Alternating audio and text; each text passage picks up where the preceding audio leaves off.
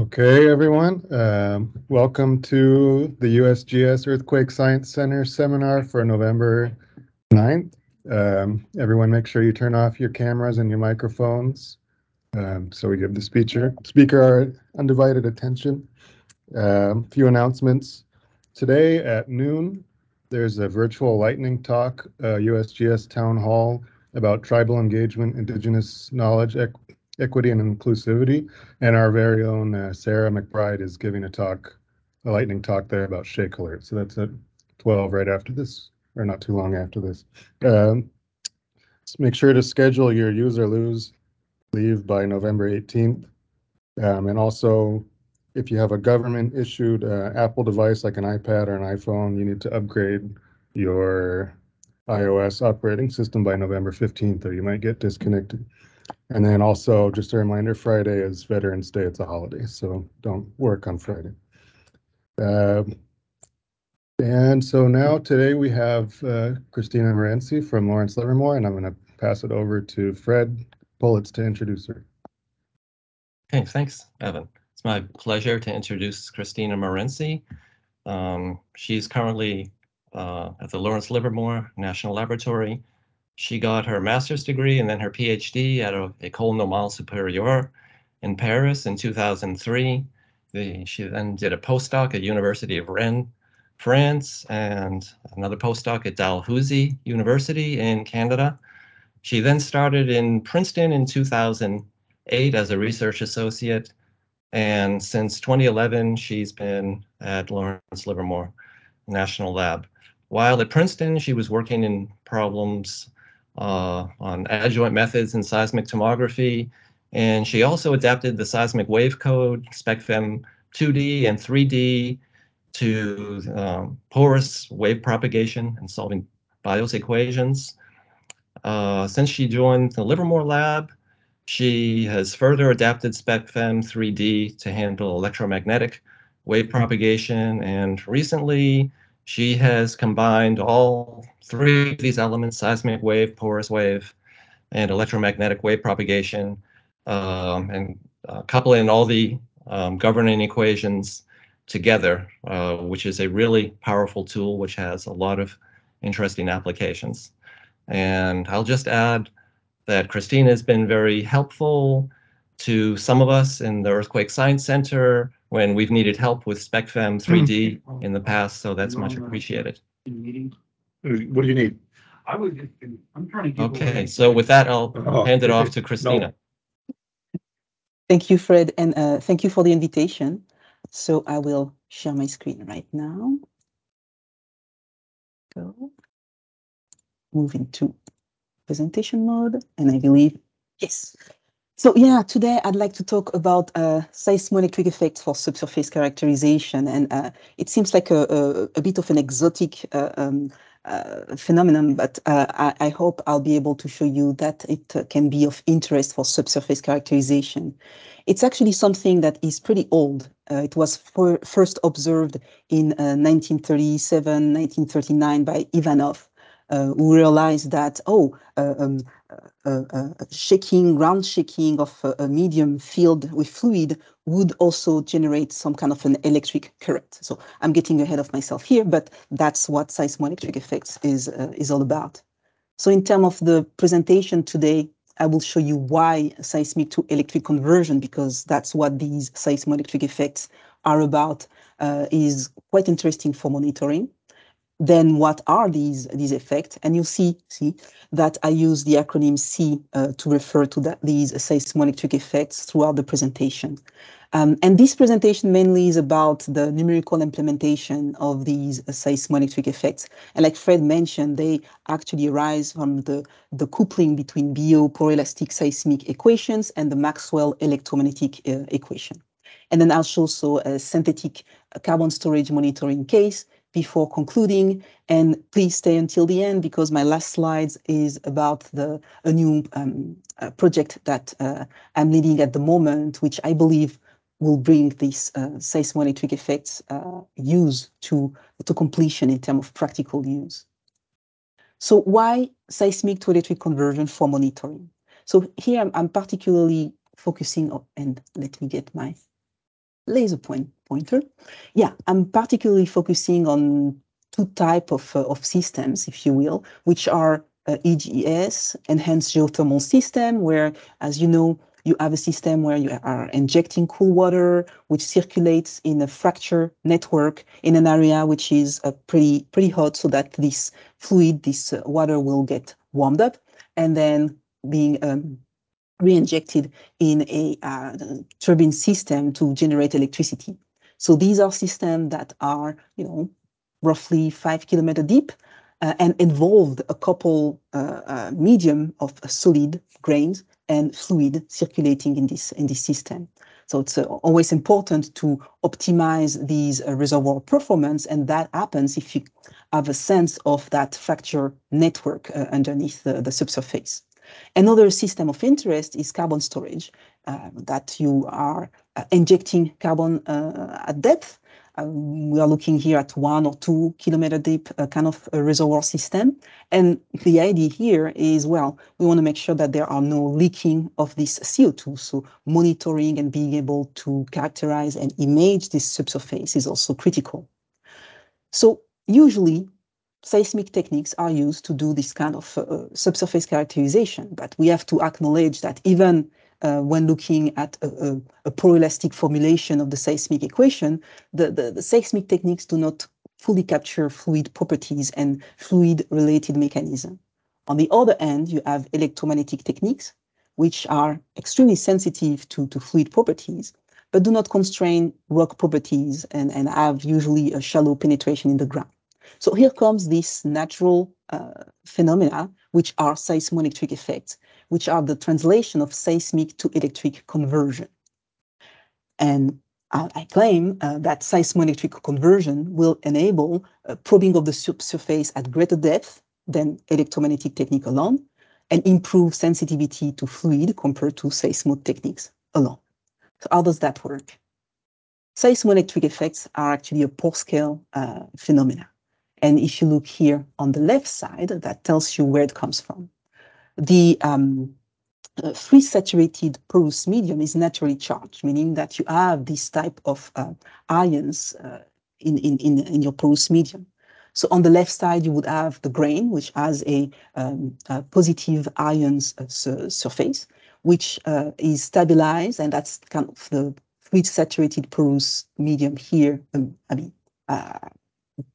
Fluid saturated a system here on that side, where you have a series of ions which are free to move. So along the grain's surface, these ions and here anions are actually stabilized with the positive cations grain subsurface. So these are bounded layer which do not move. But then as you move further away from that surface, you have free moving ions, which means that when a seismic wave propagates into the medium, and that's something that Thomson and Geest in the 90s observed, and they were able to measure an electric current based on these effects. When you have a seismic source, and here at the surface it's mimicked by a hammer or some kind of trigger, you generate a seismic wave, meaning a ground motion, and this ground motion put in motion these free ions. And as these charges are moving relative with each other, they are generating an electric current, and then you generate an electromagnetic wave. Now, there are other effects that I will highlight on the next slide, but these are well suited also to kind of characterize interface where there are differences, either mechanical differences or electric dielectric differences. So in their case, they were able to very nicely image a gas-water interface in the subsurface. And I think that was something that they did in the Gulf of Texas. So again, in the 90s, and that was a depth of 500 meters. So if we look at this cartoon and we are interested in, okay, we are observing these seismoelectric effects, and how does that translate in terms of the type of data set and measurements that we are getting?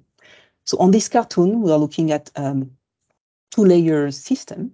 You have a hammer at the surface, so that generates your seismic source, which generate seismic wave, and the one here is the front of the P wave, which is going to interact with this interface here, generate a dipole, which will trigger an electric source.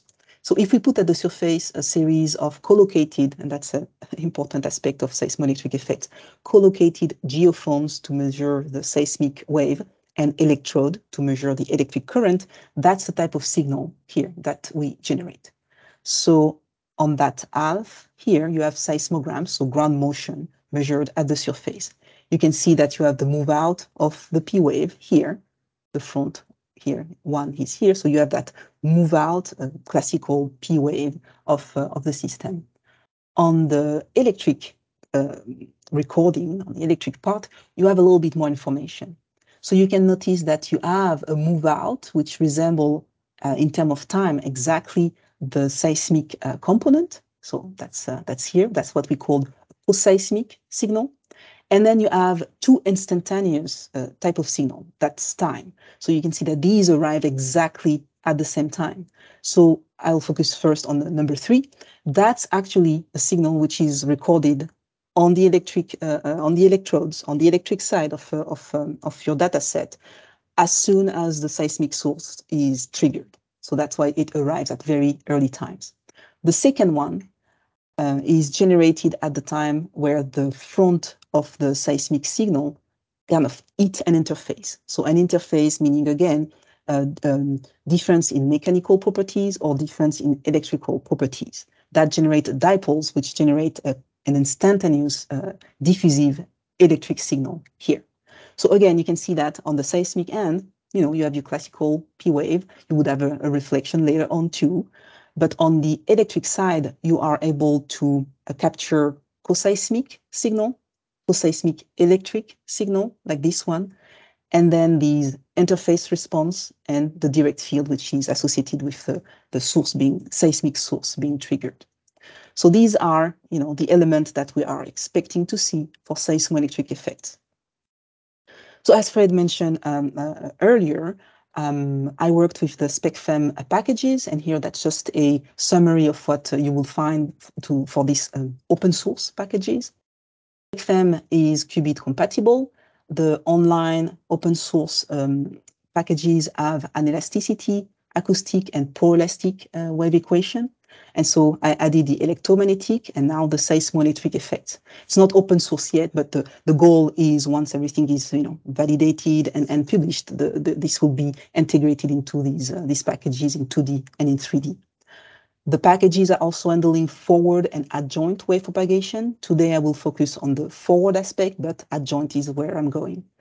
SpecFEM also handle topography and bathymetry. Parallel computation and GPU are also included. And you can find now these open source on this new website, https://specfem.org. So just a summary of the type of equation that you find into SpecFEM on the seismic side. So again, acoustic equation, elastic equation, and the poroelastic equation. Just, I will be focusing, of course, on the poroelastic equation. So I wanted to show you how they look like. And as you can see, it's basically two sets of equations which resemble, the elastic classical wave equation, except that you are resolving not only for S, the solid displacement, so here noted as US, but also for W, which is, as you can see here, the relative movement of the fluid compared to the solid, and you weight all of that by the porosity. So that's how you are able to capture this displacement in a porous medium. Now, spectral element method, just a brief summary of why it's something that has been so popular. It's basically a finite element approach. So you can see here for the elastic wave equation that you move from a strong form to a weak form by integrating your seismic equation over your domain of integration, and also multiplying this equation by a test vector. So again, all of that is very much your classical finite element approach. As you can see, you have to map your physical medium into a reference medium through a Jacobian. But what really set spectral element method apart for finite element method is the use of two ingredients: Lagrange polynomials to expand the displacement and the field functions of your system at very specific location, which are the Gauss-Lobato-Legendre integration points. So that leads to a set of polynomials that have very interesting characteristics. And you can see here degree 4 Lagrange polynomials. So that will be one here, another one here in yellow, the one in green, and the one in blue. And what you notice is that there are specific points, which are the GLL points here, here, here, and here, where all these polynomials are equal to 0, except one. All the polynomials are equal to 0, except one. So that provides these characteristics that when you expand your field function, you actually only have one polynomials, which gives the information, and all the rest is equal to 0. So when you couple that with this integration rule, GLL quadrature integration rule, that lead to a diagonal mass matrix. And that is the Saint Graal of spectral element method, because that diagonal mass matrix is very easily to invert, because you are actually going line by line and just dividing by that value. So that allows us to use an explicit time marching to resolve these equations. So that's the key of spectral element method in a nutshell. So like I mentioned, in SpecFEM, we have the BO poroelastic seismic wave equation, and now I would like to present the electromagnetic governing equation, which are basically Maxwell equations. So a set of Faraday's laws, Ampere-Maxwell's laws, two constitutive equations, and a current density. As you can see here, we are solving for magnetic field H, electric field E, involving magnetic induction and electric displacement for the constitutive relationship. And that's kind of the excitation and the source term here, which is a function of the electric field. And then this streaming current density, which I'll show you how that links actually to the seismoelectric effect. As you can see for this set of equation, well, you'll notice this curl function, which can be a little bit annoying to handle in terms of resolution.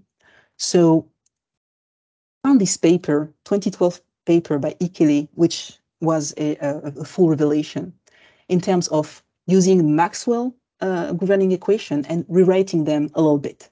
So the way you rewrite them based on Ikele formulation is by modifying these three set of equations by writing the magnetic field and the magnetic induction, as well as the magnetic permeability, slightly differently.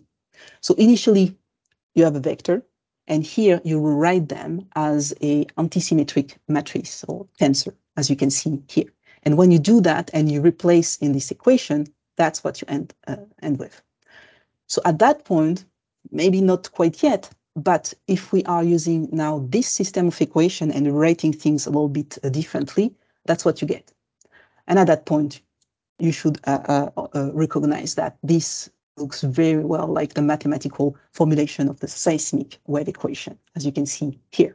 The only difference being that here you have a minus term, and here for the strain on the seismic side, you have a plus term.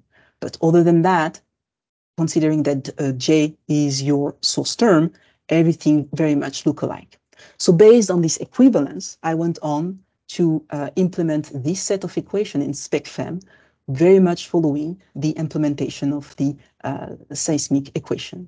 So that allowed, obviously, to have the BO poroelastic seismic equation as well as the electromagnetic equation in the same code, being ready to couple the two. So that's also a way to leverage the SpecFEM, same architecture than the seismic wave equation. We are now resolving this electromagnetic equation using a spectral element approach. And I did something that Ikele, it put the equations together, but it actually didn't implementing them. And at that point, when I performed the implementation, I also wanted to take into account the fact that we do have attenuation and dispersion processes involved with the permeability and with the conductivity, which resemble how we handle an elasticity in the seismic case. So that's also included in the final formulation. So, okay, just to summarize some equivalence between electromagnetic and seismic wave equation. For the seismic part, we are solving for the displacement U. For the electromagnetic part, we are actually solving for the electric field E. Now, the stress is actually the time derivative of the magnetic field, density rho, equivalent to the optical permittivity. The elastic tensor resemble the magnetic permeability tensor now, and the strain is the magnetic induction. And this term here, the convolution of the conductivity and the time variation of the electric field actually has the same behavior as the viscous damping in the poroelastic equation. And then the streaming current here become your full source term. All right, so again, we have Biot on one end for the seismic part and Maxwell on the other end for the electromagnetic part. And now we are coupling the two to handle the seismoelectric effects. So the way it's done is through these coupling term here, QV, which is a way to capture the amount of movable charges in your porous media. So again, remember at the start I said that the electric current comes from the movement of these ions in the porous network. So that's what this factor QV is capturing. Now you also see that although I'm focusing and I've been talking about seismic to electric conversion, we are also capturing the reverse of that coupling, which is electric to seismic conversion through that term. So again, you have a poroelastic seismic equation here, which generate a Darcy flow. That's what is captured into that acceleration here, which generate an electric current and is going to drive your electric equation. So at that time, when this electric current is generated, it also can drive your seismic equations. That's what you can see here.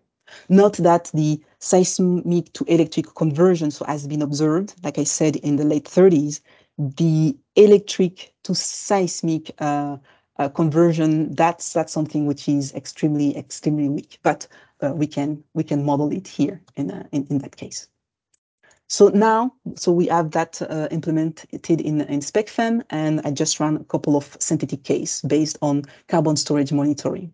So this is a little cartoon showing you in 2D two well surveys. So you have a well where you have your seismic source, a well where you have receivers, so both geophones and electrodes, and also for the sake of it, surface receivers here. So that will be before CO2 injection, and this one is after CO2 injection, where I just put a medium of different properties which are close to the CO2 properties. So just to be clear, this homogeneous medium here is a porous medium. So we are modeling here a brine saturated porous medium. And here we're just changing the fluid properties to CO2 compared to brine. That changes not only the mechanical properties, wave speed are different, but that also changes, and here I wrote it here, the resistivity or the reverse of the conductivity. There is actually three orders of magnitude difference in the conductivity between a brine saturated medium and a CO2 saturated medium. And as you can see here, we're using Ricker wavelet of 120 Hertz here to trigger the system. So, okay, let's look at before CO2 injection. So this is a homogeneous medium. What do we record? As you can see here at the top, this is the solid seismic displacement, the triggering of the source. The receivers are here. You can see the front of the P wave. Everything behaves like you would expect. Now, if you look at the electric field, you can see the same type of wavefront propagating at the same time as the seismic displacement. This is the coseismic electric field, which is directly triggered by this solid displacement. So we just checked that we were able to measure this coseismic electric signal. Now, looking at before CO2 injection and after CO2 injection, and looking at the synthetic data set collected at the surface receivers and the borehole receivers, you can see here the seismic displacement in that column and the electric field in that column here. A little bit of noise here, but please disregard that. But for the surface receivers, you see a classical P move out here being recorded again before CO2 injection, so that's just a homogeneous medium. And for the borehole receivers here, you see, again, classical move out of the P wave. Now on the electric field side, it's very small, but trust me, it was there. There is a quasi-instantaneous signal which corresponds to the time at which the Ricker excitation has been triggered. And you can see it slightly better here. That's a quasi-instantaneous interface signal which correspond to the surface here. And then the coseismic electric signal, which again has the same form as the P wave. And for the borehole receivers, we observe the same. You can see a little bit more here of that quasi-instantaneous source excitation. And again, here very nicely, the interface conversion here, which correspond to when the front of the wave hit the surface. So that's here, and here again, coseismic signal, which resemble the P wave. Now, after injection, so we have that a very cartoonish rectangle here in the area. What do we see? On the seismic displacement, again, P wave, and in the borehole, P wave here, in a shape that resembled the before injection. Now we know that if we were to actually put them together, there is a delay in the waveform because the wave speed again is affected by the CO2 properties. But other than that, pretty much just a P wave that you see there. On the electric side, on the other end, things are a little bit more complex. So you see here, that's your coseismic electric signal. There is also the interface here corresponding to the surface that is now, doesn't have quite a strong amplitude because most of that signal is dominated by these two strong interface conversion, which correspond to the edges of that anomaly in the medium, and that you can see them in the surface receivers and in the borehole receivers. So I hope I convince you that on these synthetic models, we can really model that seismoelectric effects, which translate into a coseismic electric signal propagating at the same speed as the seismic signal, but also quasi-instantaneous electric signal generated when the seismic source is triggered, and also quasi-instantaneous seismic to electric conversion at material discontinuity. So here, either surface or this anomaly of a different element in the subsurface. So to conclude, I hope I successfully showed that we are able to model numerically the seismoelectric effects, which are seismic to electric conversion, characterized by coseismic electric signal, quasi-instantaneous electric signal from the seismic source, quasi-instantaneous interface response. I show a synthetic case of carbon storage monitoring, but I think that was also quite valid to show the sensitivity to electric contrast due to the injection of carbon storage of CO2. This C dataset can capture unique information as opposed to purely seismic or purely electromagnetic records. And finally, because you only use one seismic source and then geophones and electrodes, it's a more effective, cost-effective field survey than to run seismic surveys on one hand and electromagnetic surveys on the other end, which would each use different and separate sources and deployment. So as I said, I just wanted to finish on the new project that we're leading, following up on this numerical extension to seismoelectric effect. That's funded by a European agency, Geothermica. I mean, that was a European called Geothermica. Our project proposal is named Seismoelectric Effects for Geothermal Resources Assessment and Monitoring, acronym C4GEO. And the goal here is to assess the seed techniques in terms of data acquisition, cost, and quality for geothermal subsurface imaging and monitoring, so at reservoir scale. And again, the claim is that it will be a low-cost deployment technique compared to the classical seismic on one end and electromagnetic on the other end. And what we are doing, and fortunate to do with colleagues from University of Hawaii at Manoa, Université de Pau et des Pays de l'Adour, and INRIA in France, as well as a company TLS Geothermics located in France, and our Norwegian colleague in Monviro and North, we are putting together a team with a numerical lab experiment and field deployment expertise. So we are looking at a fully integrated approach where we're developing this time a in-end user-friendly C numerical package to improve subsurface characterization. Today, I only handled the forward calculation, but as I said at the beginning, I'm also looking at integrating an adjoint approach to be able to generate sensitivity kernels for the seismic, electromagnetic, and the coupling of these two, which will allow us to invert for not only rock properties, but also fluid properties at the same time. We are coupling that with laboratory experiments to study sea signal dependence on temperature and electrolytes, as well as support and validate our numerical approach.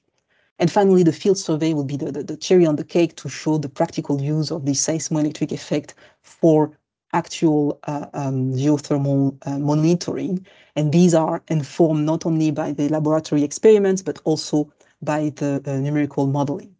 And if you are at the AGU this year, I'll be giving an invited talk as an overview and also show some of these already collected set of data on Monday. There will be also another talk focusing on that coupling term. I went through it very quickly, but it's actually frequency dependent. So we also ran a separate study just to see what kind of approximation we can carry on that factor and still be accurate in our modeling. And finally, the last session will be on the laboratory experiment and show the dependence of that seismoelectric signal to temperature and the type of dielectric fluid that we have in the subsurface, which is critical in a geothermal setting. So I think I went very quickly, but that leaves a lot of time for questions. So thank you for your attention.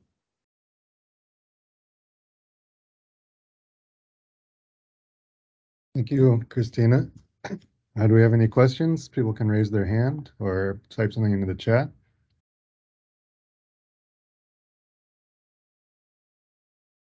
I'll ask one. Sure, go ahead. Yeah, great talk, Christina. Thank you. What are specifically the electric properties that you think can be constrained in the subsurface, and which of those do you think can be best resolved? So when you look at the equation, you see that the electric properties will be the permittivity and the conductivity here. We also have the magnetic permeability here, but that's usually, in terms of looking at the subsurface, something that can be constant. So I'm not expecting to resolve that much. In terms of the permittivity and the conductivity will be the element which will have the strongest sensitivity with what we're looking at. When I saw the carbon storage synthetic case, you might have noticed the dominant frequency that is used in those cases, which will be very close to what we also will use in the geothermal setting, which are in the 100 of hertz.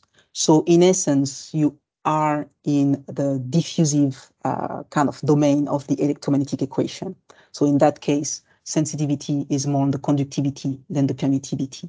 So yeah, conductivity will be the properties, the main properties that we will be inverting for the electromagnetic part. Okay, thanks.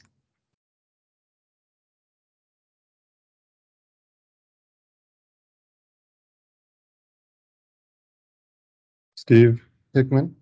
Yeah, hi. That was a fascinating talk, and I'm curious. Do you have to worry about attenuation of the electromagnetic signal as it approaches the borehole array or the surface? And what does this mean for sort of depth limitations of this joint inversion technique? Yeah, no, excellent question. The electric signal from that conversion is known to be strongly attenuated. The signal to noise ratio is actually some of the risk of the approach. Now, we were fortunate to be able to, didn't put their name here, but through that project that we are now involved in, to work with Eric Butler from the University of New Brunswick, and he's developed preamplifiers specifically for seismoelectric measurement. So that's for the field deployment, something that can boost that signal. So that's the one hand. Second hand, we are also working on modeling some of these field deployment to try and optimize the geometry of the deployment. Where would it be, more efficient to put your geophones and electrodes to get the maximum return on that signal? And then finally, for the processing, we will also be looking at kind of interferometric technique to try and boost again that response. But you're right that attenuation is our main enemy for this approach. Yeah. Yeah, but I mean, it looks like it has great potential. So I'm very curious to see how it works for geothermal fields, since we don't really have a good way of imaging fluid flow, especially stimulated by seismic deformation. So this is very promising. Yeah, I had another question too. In the observation well, wells are typically cased with steel, with metal. Seeing through that steel, is that a problem for the antenna array or not? And how do you deal with that? Again, good, very good question. So that's why I'm fortunate, because I am not a field person, to be working with two companies, TLS Geothermics and Monviro. So they are the one designing, the proper aspect of these electrodes to be able indeed not to be blinded by those type of casing. Yeah. Okay, so a special installation of some sort. Yes. Great. Yeah. Okay, thank you very much. Excellent work. Thanks. Thank you.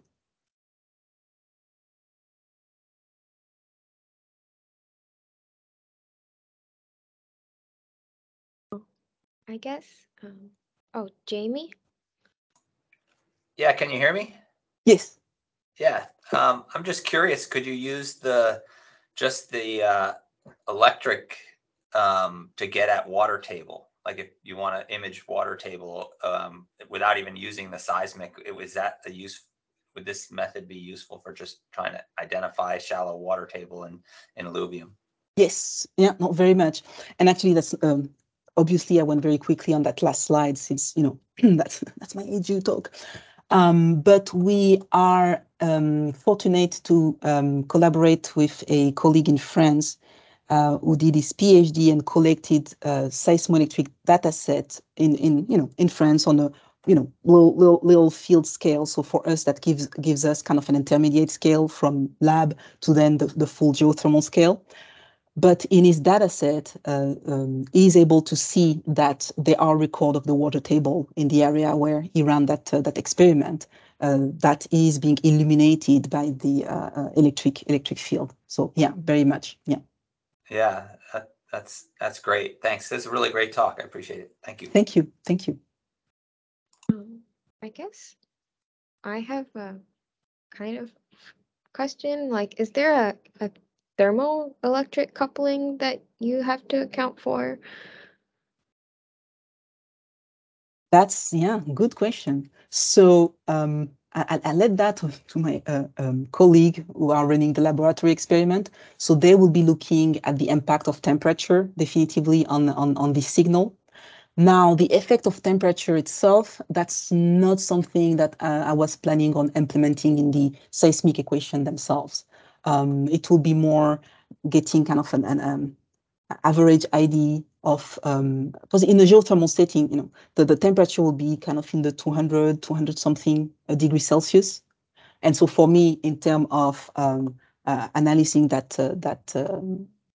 type of a medium will be, okay, that's a average temperature, and that's not something that I will be implementing in the equations themselves. But again, the laboratory experiment will be able to show us, what's the sensitivity, and will 10 degrees, 50 degrees have any influence on that signal? that's something that they still have to show. But that's a good question. Yeah. Oh, sounds exciting.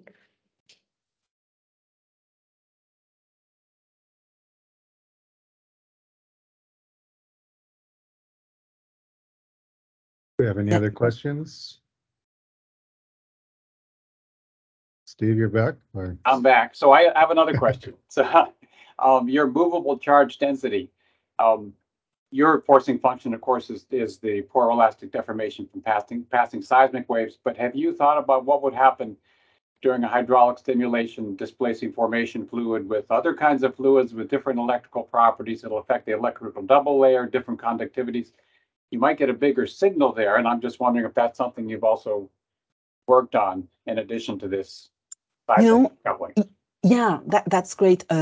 No, but you're not the first person to actually make that comment in terms of once you are injecting and the electrolyte is changing, would that also trigger some kind of electric signal? So not something that I've been modeling per se, but that's definitely an interesting point. Yeah. Yeah, it'd be very complicated because it'd be triggering seismicity at the same time. So your strain fields will be complicated, but you might get a very large signal. It might be a great way to track fluid flow in the subsurface during stimulation or injection-induced seismicity. So Yeah.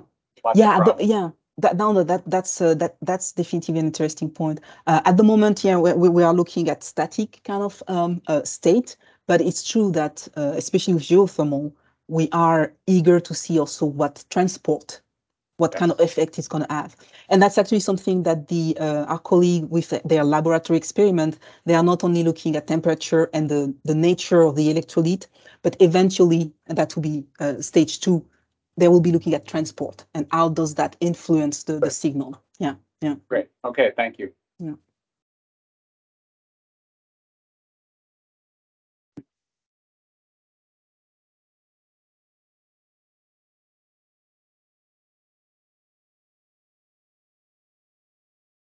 okay, I don't see any more questions. I think if anyone has any more questions, we can thank Christina again and stop the recording now, and people can stick around just for a few more minutes if you want to have a little bit more of an informal chat. So thank you. Well, thank you again for the invitation. Thank Yeah. you. Thank you.